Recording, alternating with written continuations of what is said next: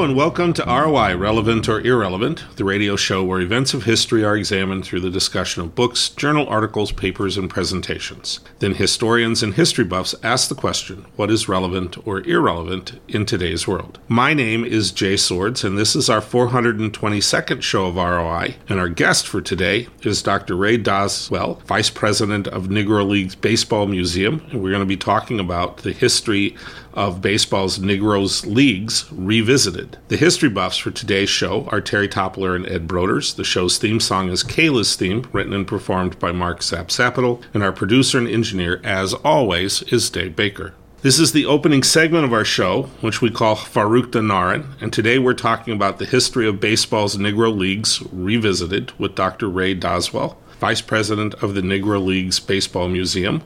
Welcome to the show, Ray. Thanks for having me. Ray, you were on the show a long time ago, 12 years ago, back in 2009. So the first question, because we'd talked in that show about how difficult it was to get information and things like that a lot of it was not particularly well documented in the time because they were, the heavy hand of segregation and oppression was there. So I guess my first question is, how has the history of the Negro Leagues changed over the last 12 years? What's new that has come along? Well, there are a number of diligent people, historians and enthusiasts, who have taken advantage of the greater access we have through technology to get at data, and more importantly, information on games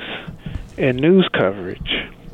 I mean, in '09, not as prevalent as it is today, sites like Ancestry.com and Newspaper.com, although those were around then, have become more of a resource for the baseball researcher. And what the historians have been doing is really mining these papers for games and box scores. And part of the effort is to try to build up more of a statistical record on the Negro Leagues, which is lacking in many ways. But that history is evolving and growing, and that data is evolving and growing, and it also gives us more game accounts as well.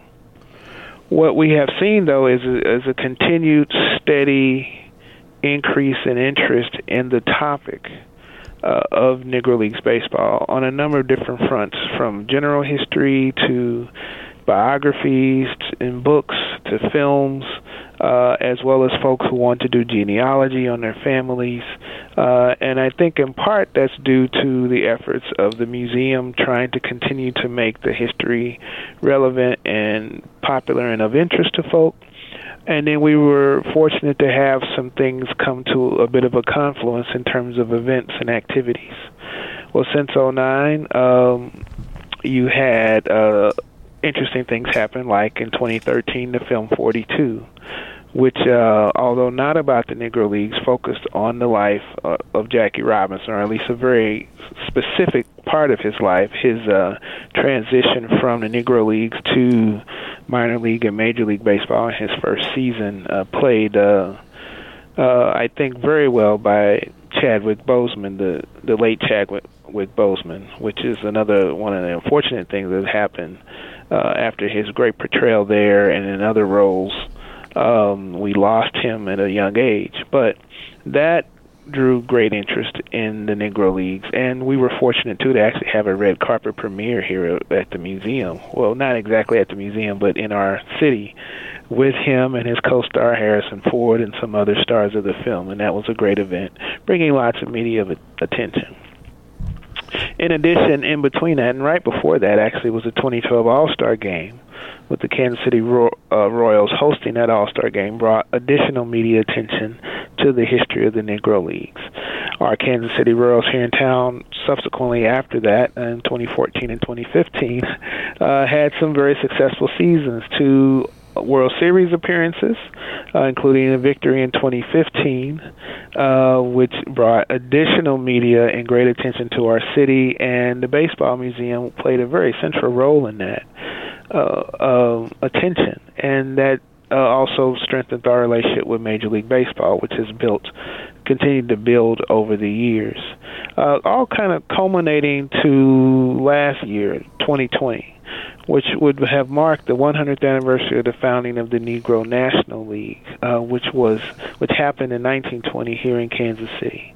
We were able to get part of a celebration of sorts and general attention off the ground in 2020 before the pandemic shut everything down. But we continued with a momentum of interest and social media and other things that kept interest extremely high in the history of the Negro Leagues. On the flip side, and yet related, was the social unrest that was happening in our country. And many were asked to try to bring some level of authoritative commentary on that. And from the lens of sports, the museum stepped in and played a small role in that as well, continuing to bring attention to the history and ultimately culminating in a lot of different efforts, popularizing the history. More baseball fans begin to discover the history. More people want to know much more about it. More people want to connect their communities to the history, be it with the formal Negro Leagues or even just black baseball teams with their families and things like that. And at the end of the year, we had Major League Baseball elevate certain leagues to what they call Major League status, which brought a tremendous amount of attention to the history and especially the statistics. It's a very nuanced situation with that, and we can go into more detail, but still, in some corners it's been exalted, in many other corners it's been seen as quite controversial, but still it brings great attention. And finally, although again on a more somber note, as all of 2020 was very somber, we lost a number of key African-American ball players. I mean, we lost a number of just Hall of Fame ball players in general, but key African-American ball players, although not necessarily connected to the Negro Leagues, most of them, they were friends of the museum and were part of the lineage of the black athlete that comes out of the Negro Leagues, and that includes dear friends like Lou Brock and Bob Gibson from the St. Louis Cardinals, Joe Morgan from the Cincinnati Reds, and the great Henry Aaron, who was actually in 2021 when we lost him. And one more obscure one, maybe to some baseball fans, but someone who's dear to us, is Charlie Pride, the great country singer, because he started he actually started as a pitcher in the Negro Leagues in the late 50s before going on to become a world-renowned country music singer. And he was someone who was a friend of the museum. And actually all those men were friends of the museum, and we lost them in the last year. All right. Well, we have a lot of things to talk about and questions to ask, so please stay tuned for the next segment of our show. This is ROI on KALA St. Ambrose University, 106.1 FM.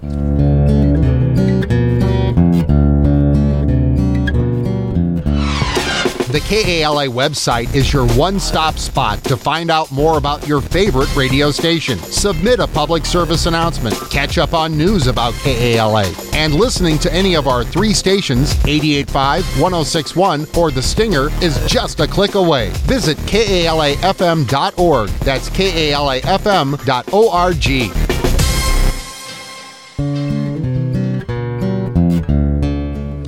Hello and welcome back to ROI, Relevant or Irrelevant, the radio show where events of history are examined through the discussion of books, journal articles, papers, and presentations. Then historians and history buffs ask the question, what is relevant or irrelevant in today's world? My name is Jay Swords. This is the second segment of our show, referred to as The Kitchen Table. Our guest for today is Dr. Ray Doswell, Vice President of the Negro Leagues Baseball Museum, and we're going to be talking about the history of baseball's Negro Leagues Revisited. Our history buffs for today's show are Terry Toppler and Ed Broders. Ed, start us off. Thanks, Jay. Ray, can you tell us about the funding sources for the museum?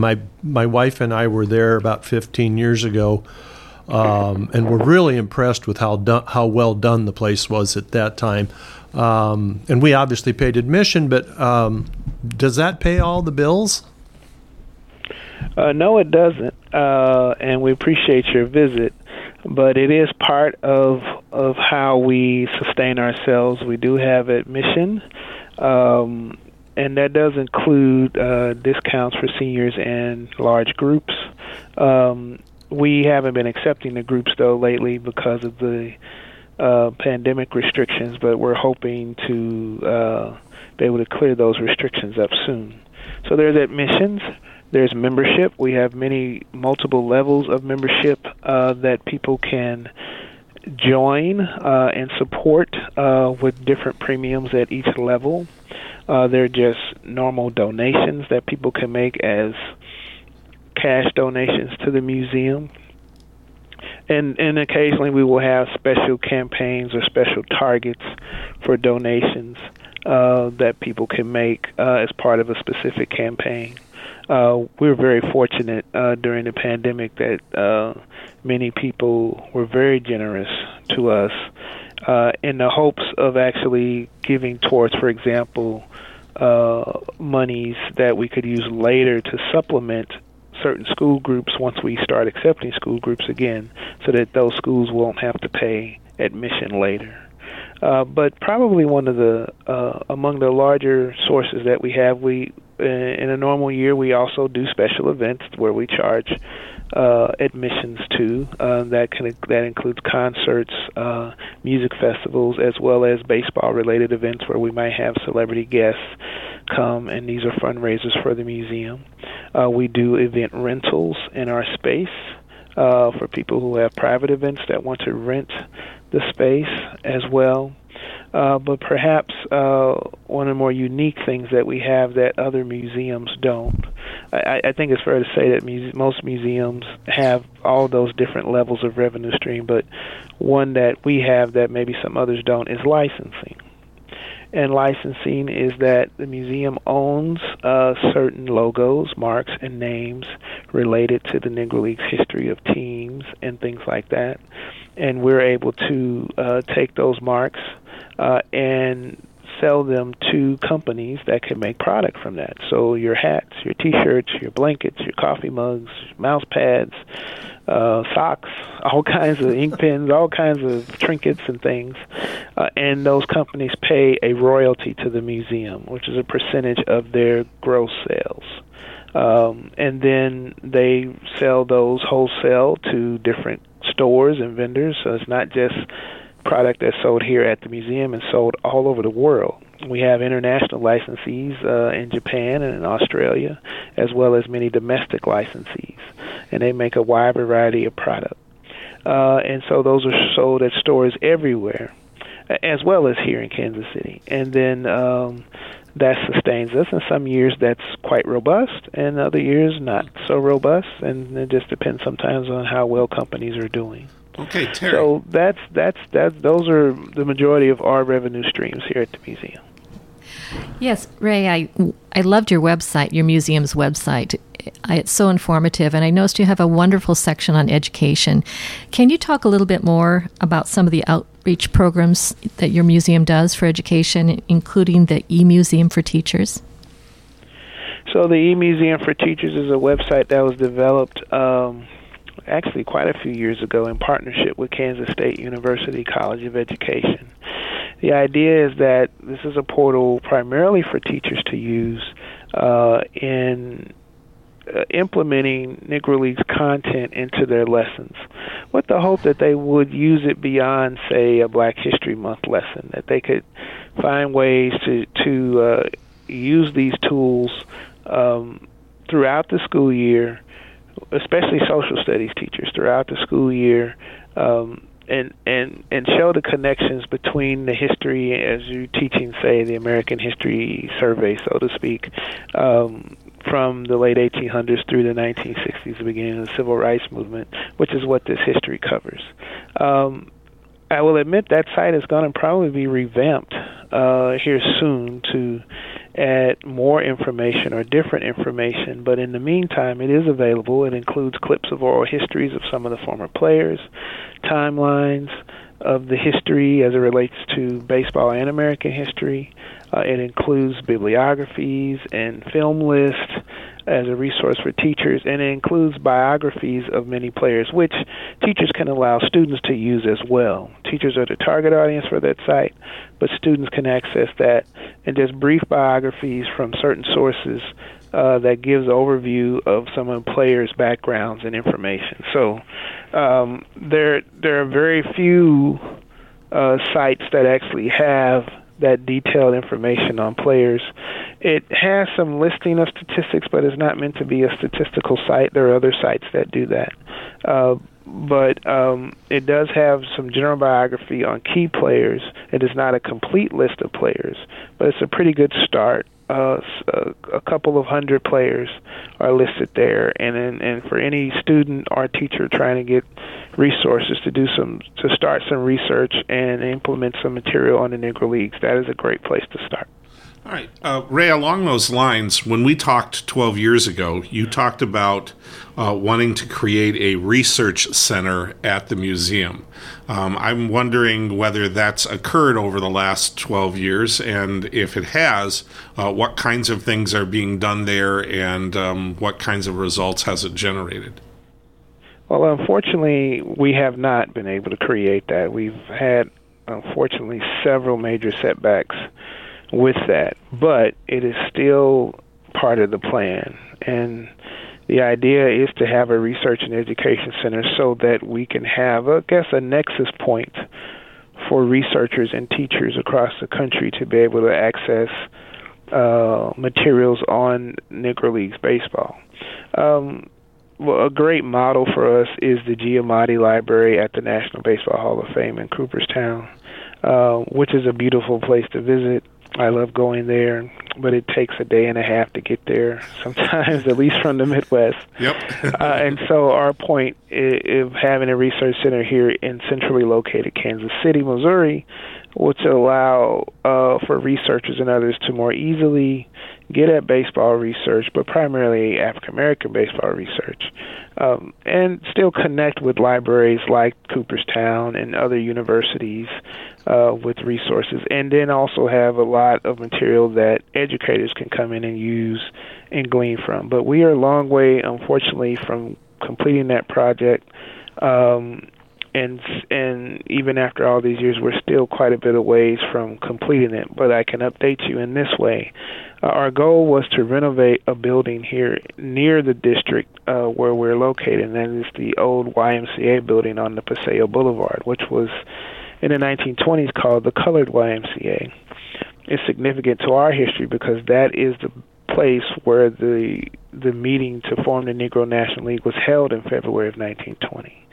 So it is historic as the founding birthplace of Negro Leagues baseball. That's how we see it. The building is large and needs a lot of repair, and that's part of the reason why we've been delayed. And we had an unfortunate situation in that we had started and completed some renovations, but then there was vandalism that caused damage to those renovations, and we have to start all over, unfortunately. But that's still the plan. It's going to be called the Buck O'Neil Education and Research Center once complete, and we continue to work the plan, and hopefully we'll be able to have a place for folk to come and work very soon. Excellent. Ed? Ray, can you tell us about the process by which players from the old Negro Leagues are slowly finding their way into the Major League Baseball Hall of Fame?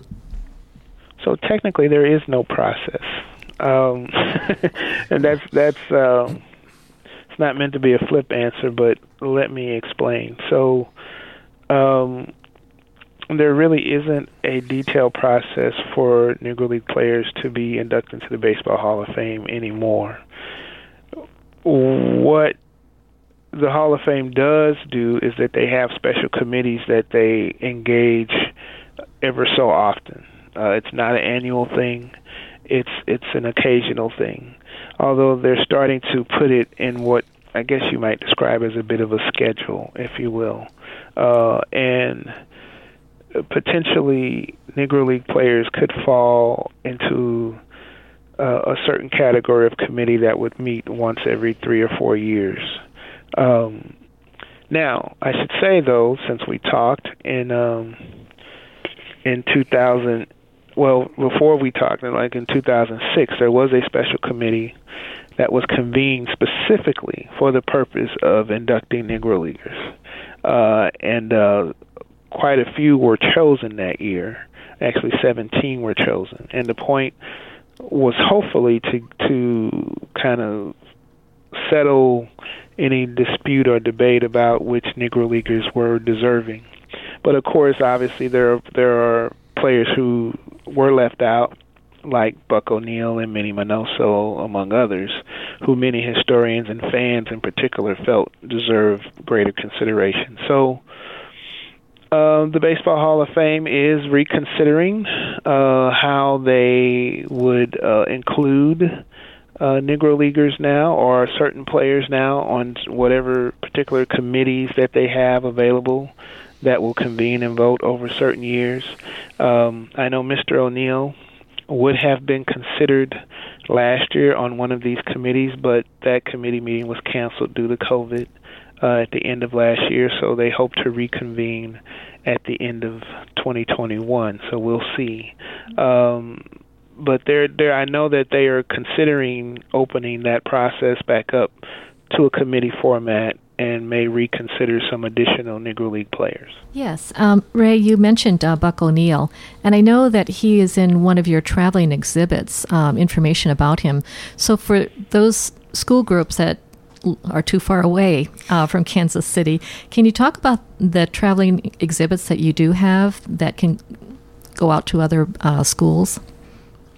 Well, our exhibits don't really go out to schools. We try to send them actually to other museums. Okay. Is our first priority, and then occasionally libraries and maybe ballparks, depending on the facilities. So they don't really go into schools per se, but we encourage the community, obviously, to make sure that young people get a chance to see these displays.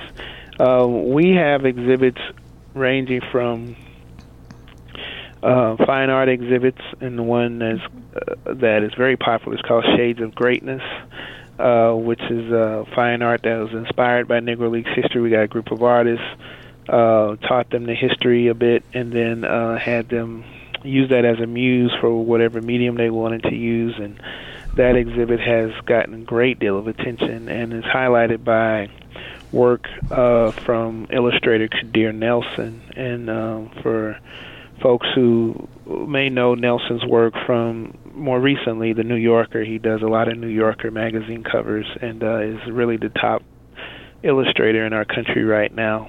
Some would call him the modern Norman Rockwell. That's how prolific he is. But we knew him when he was younger, and he had a great interest in black baseball, and still does, and is considered a friend of the museum. But we have at least 2 or 3 pieces of his work in that show, and it travels.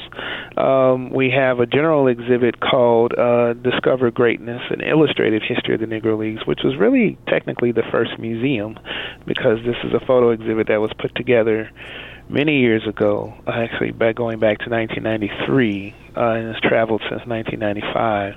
It's actually currently in the Yogi Berra Museum in Montclair, New Jersey. It's, for lack of a better word, it's been stuck there due to the pandemic because they've been closed, and we haven't been able to ship it anyplace else, but they've been loving having it there, and they've done some wonderful virtual and other programming with it. So it'll be there for just a little bit longer, but it's been there for almost 2 years now as a result of the pandemic. But they're enjoying it, and they will reopen here actually this weekend, so folks can go see it again live. But it's just a general history of the Negro Leagues, 90 frame black and white photographs of the history. And yes, and we do have a special exhibit on the life of Buck O'Neil, which was done for his 90th birthday at the time, and it is available for travel, and it just chronicles his life and is based on his biography, I Was Right on Time, and had been amended, of course, as he passed away in 2006, and we were able to add information about that and the great recognition he has gotten since his passing as well. Those are just 3 exhibits that we have, and we have a few other smaller displays that work well at ballparks and in other places, and we have others that are being built. So there are opportunities for communities to rent these exhibits and have them for up to 4 to 8 weeks in a community, and they all seem to be very well received. All right. It is customary that we give our guests the last word on our show. Ray, why do you think knowing about baseball's Negro Leagues is relevant in today's world? This is part of the American experience for African Americans. It is one way in which we can understand that African American experience, and it seems to be a very good entree into understanding that, especially in these difficult times in America. We may have our political differences, in some respects not understanding each other socially, but for the most part, we like sports, and we like to root or know about sports in our hometowns. So for a lot of people who don't know about this history, they come at it from the standpoint of being a sport fan and connecting to the history, and then they learn about these individuals and the owners and the fans and how they connected, and then more importantly they learn about what they share in common, a love of the game and a love of sport, and can then translate that over to the challenges that African Americans face, with understanding that we're facing some of the same challenges today as we did during the time of the Negro League. So it is an entree to discussing race and life and American history, and it's something that you don't have to be African American to embrace either. This is our history. This is everyone's history. We want you to learn it, understand it, and be able to share it. All right. When we come back, we're going to wrap things up, so please stay tuned. This is ROI on KALA St. Ambrose University, 106.1 FM.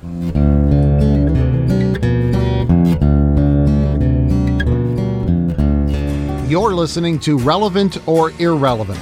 This series is produced at St. Ambrose University's KALA Radio and has been honored by the Midwest Broadcast Journalists Association and the Iowa Broadcast News Association for excellence in public affairs journalism. You can hear this edition of ROI and many previous programs in this series by visiting Spotify, Google Podcasts, SoundCloud, plus Apple Podcasts. ROI airs Friday nights at 9:30 p.m. on KALA HD2 and can also be heard at 106.1 FM in the metropolitan Quad City area. You can stream this show every Friday night at tunein.com. Search for KALA HD2.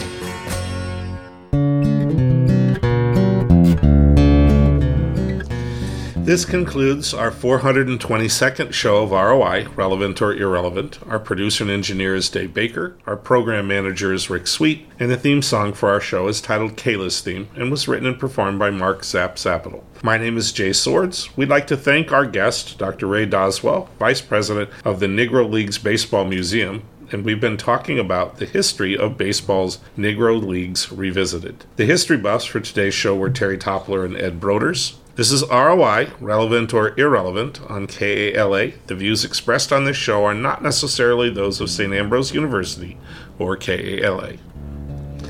We would like to wish all listeners to experience the great Basotho proverb, Hotsa Pula Nala, peace, rain, and prosperity. And remember, historians are horrible fortune tellers. Good night.